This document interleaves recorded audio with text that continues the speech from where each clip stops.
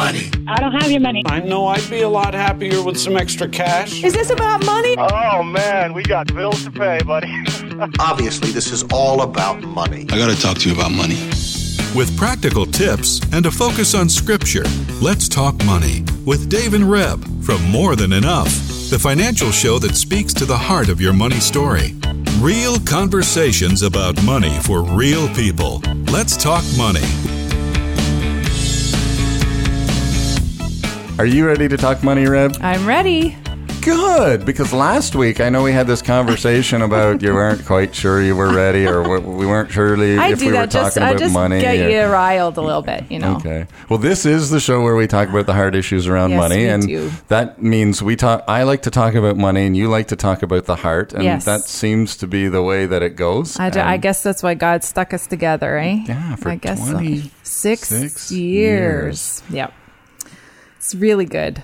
Really good. Yes. So we're going to continue on from last week. And if last week you missed it, well, maybe don't stop now, but please go back and listen on iTunes to Let's Talk Money with Dave and Reb, or morethanenough.ca or CHRI, because we are talking to author and speaker John Reinhardt, and he wrote an amazing book that has had an impact on David and I and many people we know, called Gospel Patrons. Mm-hmm. And we're going to translate it into Canadian. Yeah. John Since he's American. from California, and again, you have to go back to last week's show to find out how Canadian it really needs to be. But we are. I know that I have his wife's kind of approval or whatever, because she's from Saskatchewan, our so family is from Saskatchewan. So there we go. Anyway, but we're going to continue the conversation in a minute. But one of the things we ended with last week was John was talking to us about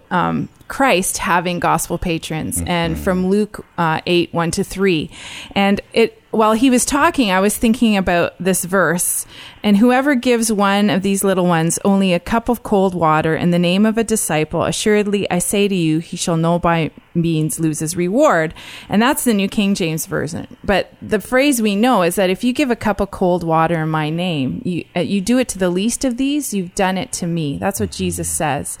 And I was thinking about the people who are listening, because we're talking a lot about business people who are gospel patrons, who are people who come alongside ministers of the gospel and provide resources. And that's what John has written in his book, Gospel Patrons. But for all of you who are listening who are thinking, well, I'm not a business person, it doesn't mean you can't be a gospel patron, because Jesus says, if you give a cup of cold water in my name, it's about your focus, it's about your heart of generosity, that we're here on this earth to love. We've talked about this so often this summer, loving God, but loving our neighbor as ourselves, and loving our enemies. We talked about how debt keeps us focused on ourselves. We're focused and worried and stressed. But when we don't have that debt problem, which we talk a lot about on here, if we get our eyes off ourselves and start trusting God and start asking how we can love our neighbor, we really are becoming people who are giving a cup of cold water. We are really starting to think on a bigger plane. Now, I know the stories and Gospel Patrons talk about big ministers from the past, like Tyndale and Newton and Whitefield.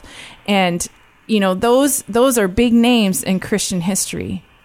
But you give your gift to the Lord. You do it as unto the Lord. And no matter how big or how small, when you do it unto the Lord, he sees it.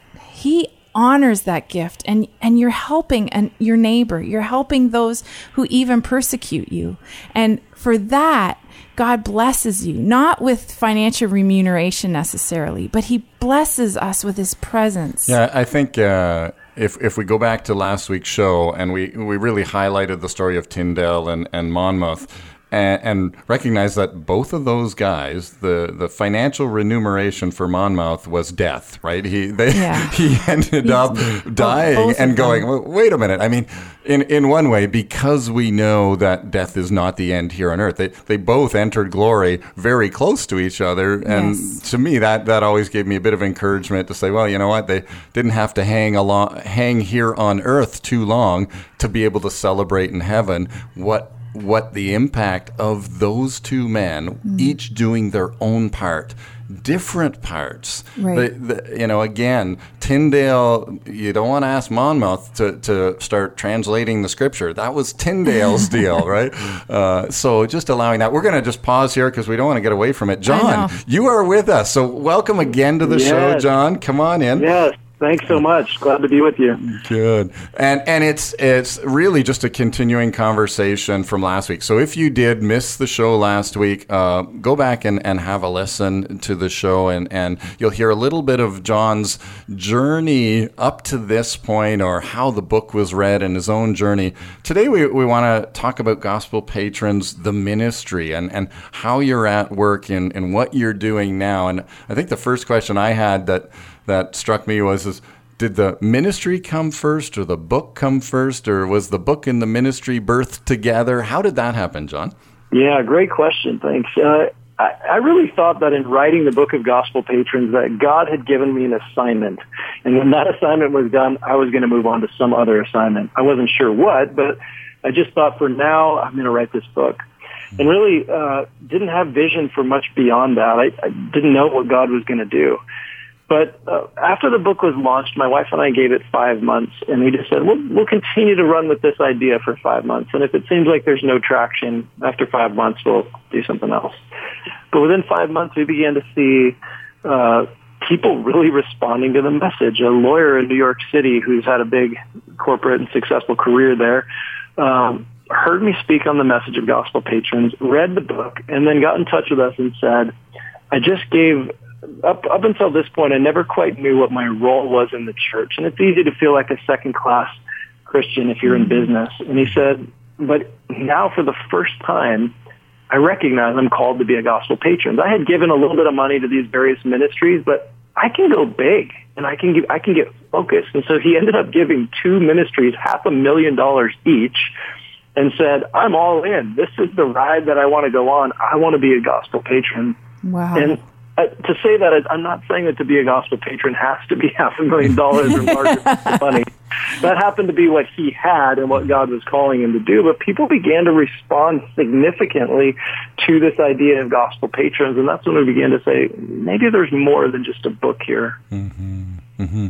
And that again goes back to, and I don't want to pull too much from last week's show, but the difference between the philanthropist and the gospel patron. So if you don't know what the difference is, listen to last week's show. We're going to keep going on. But John, I love the story or the idea here as we talk about being 100% in, that it's not just about the amount of money. It's not just about the giving, although obviously those portions are, but it's about how different parts of the body work together. And again, we highlighted that a little bit, and you certainly highlighted in the book saying there's a mouthpiece. There's a person who, when God wants to do a revival, often there's a point of the spear, somebody who's taking all the brunt of the force. But then behind that person, there are maybe one, maybe a number of people who are sharing and ministering with and part of the ministry. And their role is just as significant as that one person who's really the point of the spear.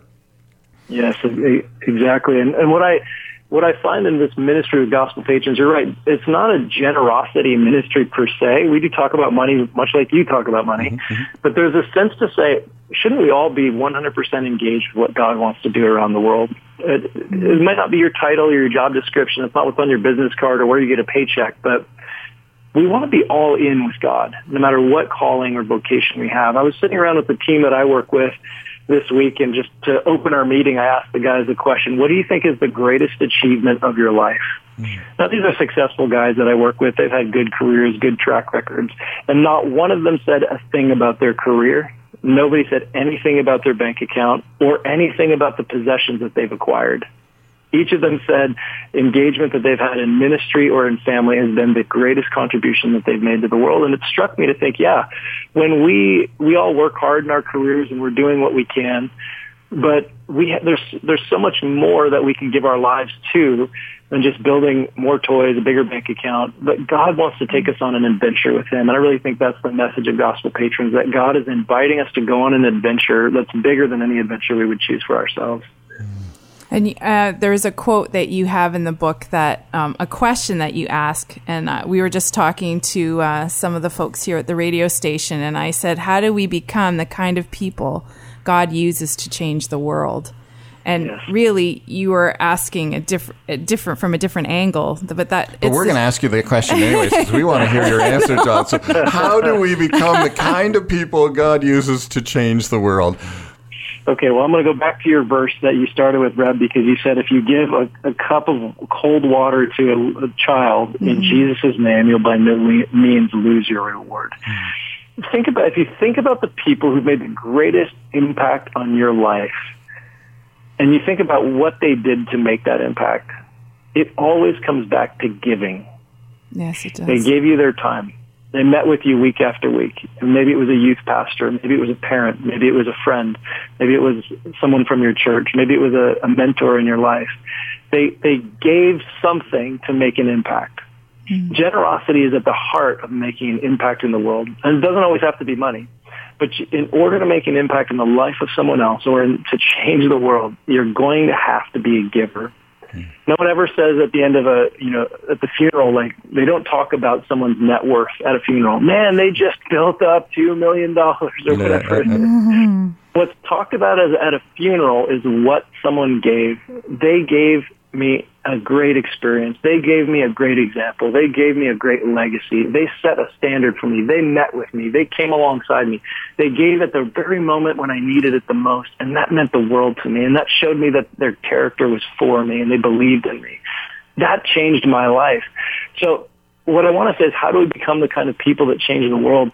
It really is going to have to come from a place that's a really different mindset than the American dream or probably the Canadian dream, which is get as much as you can. Secure yourself, earn as much as you can, get passive income, get financial freedom, and then you'll be safe and secure and you can live comfortably and eat, drink, and be merry for the rest of your life. That's the dream that we're sold. We are sold the dream of you should never need God or anyone else. You should get yourself into the position where you can basically set up your kingdom and live for yourself. But what we see in the Bible and the kingdom of God is exactly the opposite. I'm not saying go into debt. I'm not saying any of that. But what I'm saying is that the life that really counts is not a life of getting. It's a life of giving. It says, Jesus says in Mark 10:45 that the Son of Man came not to be served, but to serve and to give his life as a ransom for many. Or John 3:16, for God so loved the world that he gave. Husbands, love your wives as Christ loved the church. And give yourself up for them. That the essence of love, the way that love is worked out, is in giving. If you say that you love someone but you're not willing to give to them, you really don't love them. But if you give to someone, you're demonstrating love. And so really when we begin to think, how can we become the kind of people that change the world, we have to recognize that first we need to receive from God that God is a great and generous King who has given to us his very own Son. His Son paid the price for our sin, that he paid everything. Like if you and I went out to a restaurant for lunch today and we sat across from the table, had an amazing lunch, and when we went to leave, someone said, oh, no, the bill's already been taken care of. Say, what? Who paid? Oh, that gentleman over there, as he walked out, he just wanted to purchase your lunch. You'd be amazed. You'd go, what? You'd tell your friends and your family, you'd post it on social media, someone bought my lunch today. They paid it all. That's what Jesus has done with our sin. He literally paid it all. There's nothing left for us to pay. That God has been so generous to us that he gave us his life. And that's really where it begins, that if we're going to become the kind of people who are givers and not takers, or aiming to be generous and not just get for ourselves, the first place we go is to recognize the generosity of our Father in heaven who gave us his Son, and the Son, the Lord Jesus, who gave us his very life and up to his last breath, his last drop of blood. And we go, man, once I see that kind of generosity, that's life. That's love. That's beautiful. Lord, make me a person like that. And I think it's those kind of people, whether they have a lot or a little, a cup of cold water or $500,000, that really do change the lives of other people around them. We use a phrase often that it's his DNA, and we have his DNA to be givers and to be that's good. To I like have it. the generous DNA of our Father. We're wired to be givers, and we have forgotten. And it's been covered over by false. I mean, we do all kinds of teaching like that at More Than Enough. So it's fun because all the listeners are going to like, wait a minute, this guy's we are not paying John to say that. We're not. We didn't pay. But here's another kind of aspect of that, because when we get that deep down in our heart, in our soul, that God gave first. And I'm going to use your example, John. The person who buys us lunch, and we post it on social media, say, "Isn't that cool?"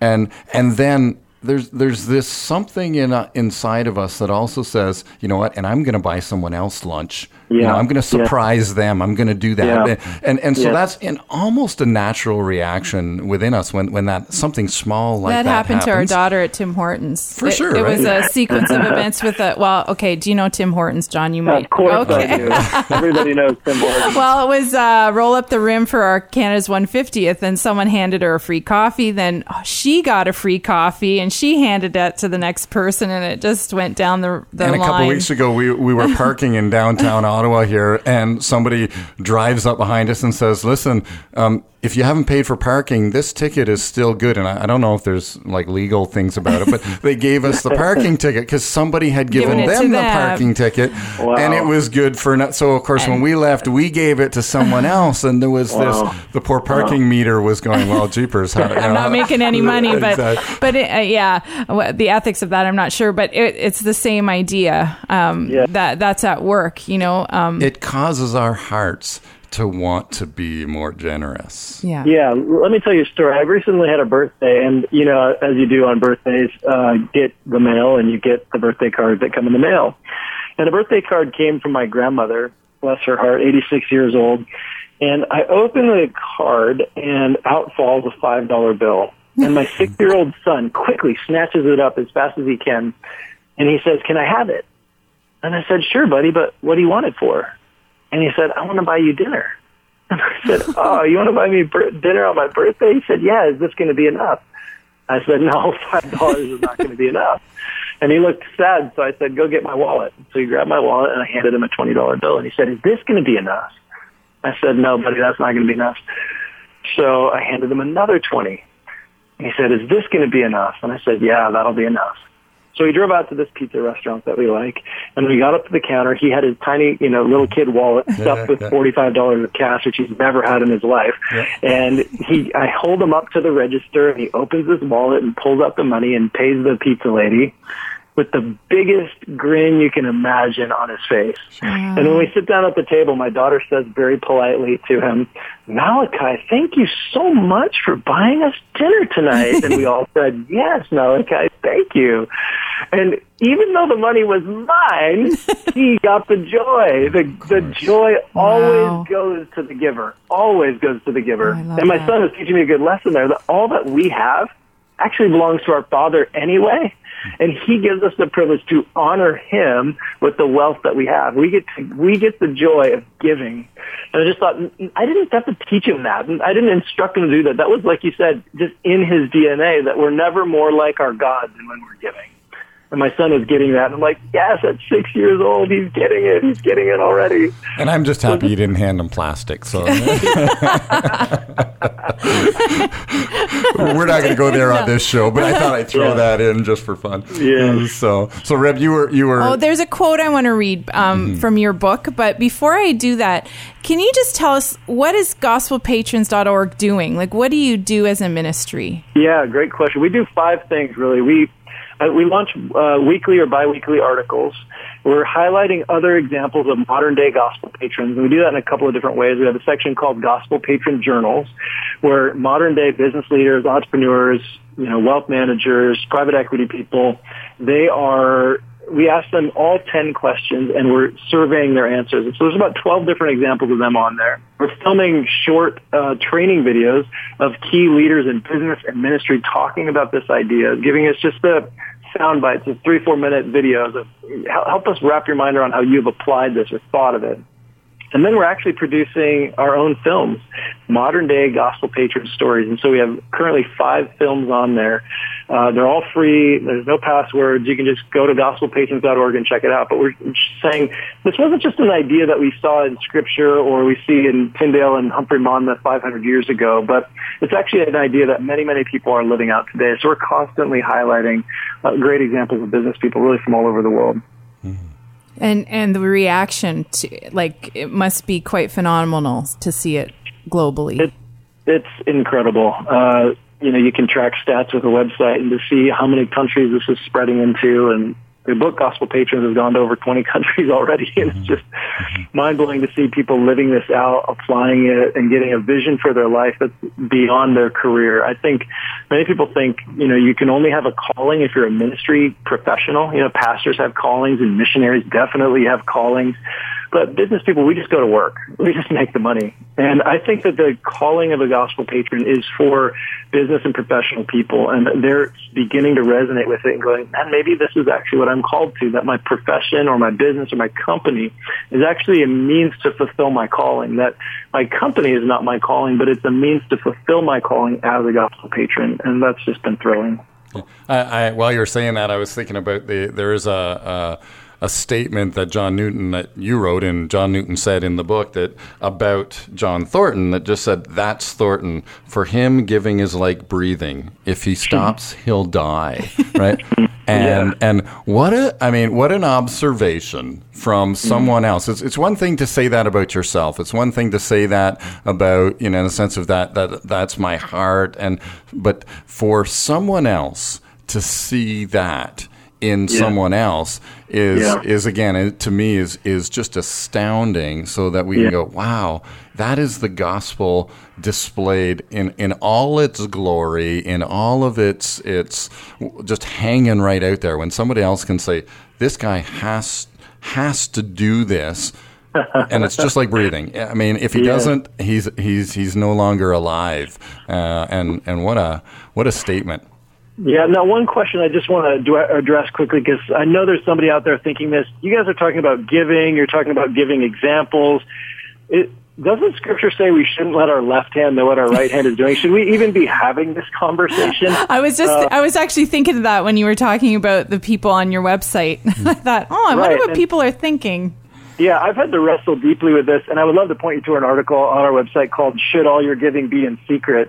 What I find fascinating about that passage where Jesus said that, it's really in contrast to what the hypocrites or the Pharisees of that day were doing. Mm-hmm. They were sounding trumpets when they would give to the poor. Look at me, here's what I'm doing. And they're doing it for their own glory and their own attention. And so Jesus is speaking in reaction. Don't give like them. Don't pray like them. Don't fast like them. But what we find in the very same sermon, this is Jesus' Sermon on the Mount from Matthew chapter 5 through 7. In the very same sermon, Jesus said, let your light shine before men or before others so that they may see your good works and give glory to your Father who is in heaven. It's like, wait a second. Okay, same sermon. Okay, so there's definitely context here. Sometimes we're to do good works and to even talk about generosity in our giving stories so that others will see what God's done through us and give glory not to us, but to Him. Mm-hmm. Yes. There's other times we go, whoa, I'm tempted to give here, get to try to seek the glory for myself or seek the attention. And in that case, I need to hold back and actually be anonymous about this. But there's an article on our site called Should All Your Giving Be in Secret? And I outlined 7 reasons why it's essential that we need to talk about giving in this generation, specifically because we don't ever talk about it. Mm-hmm. And if we don't talk about it, we're not going to grow. Like if you want to lose weight, the first thing you do is go to Weight Watchers and you start talking about it with other people. Yeah. If you want to stop drinking so much and not being an alcoholic, you go to AA and you start talking about it and you grow and you change. And I think with giving, we just rarely talk about it, which is why I love what you guys are doing and starting this conversation, because it's only through talking about it that we're actually going to grow and become more like the God who we know and love as a giver. Mm-hmm. Oh, I just love how you say all those things. I was just like, and I was thinking, you know what? I mean, going back to the quote that Newton said, well, if John Thornton wasn't breathing, that would be a problem, right? In the sense of he does take benefit from his giving, right? And we don't want to, and you've said it so well, we don't want to stand up on our soapbox and say, look at me, I'm giving to the poor.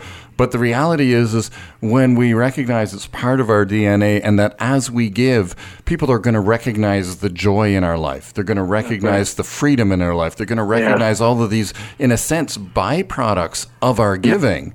Yeah. So we don't want to highlight the giving, how much or who to, and all of those things, because that leads to pride. But we are more joyful. We are full of the presence of God, because as we open up ourselves and start to love our neighbor, God's glory is manifest through us and our light shines. So good. That's really helpful.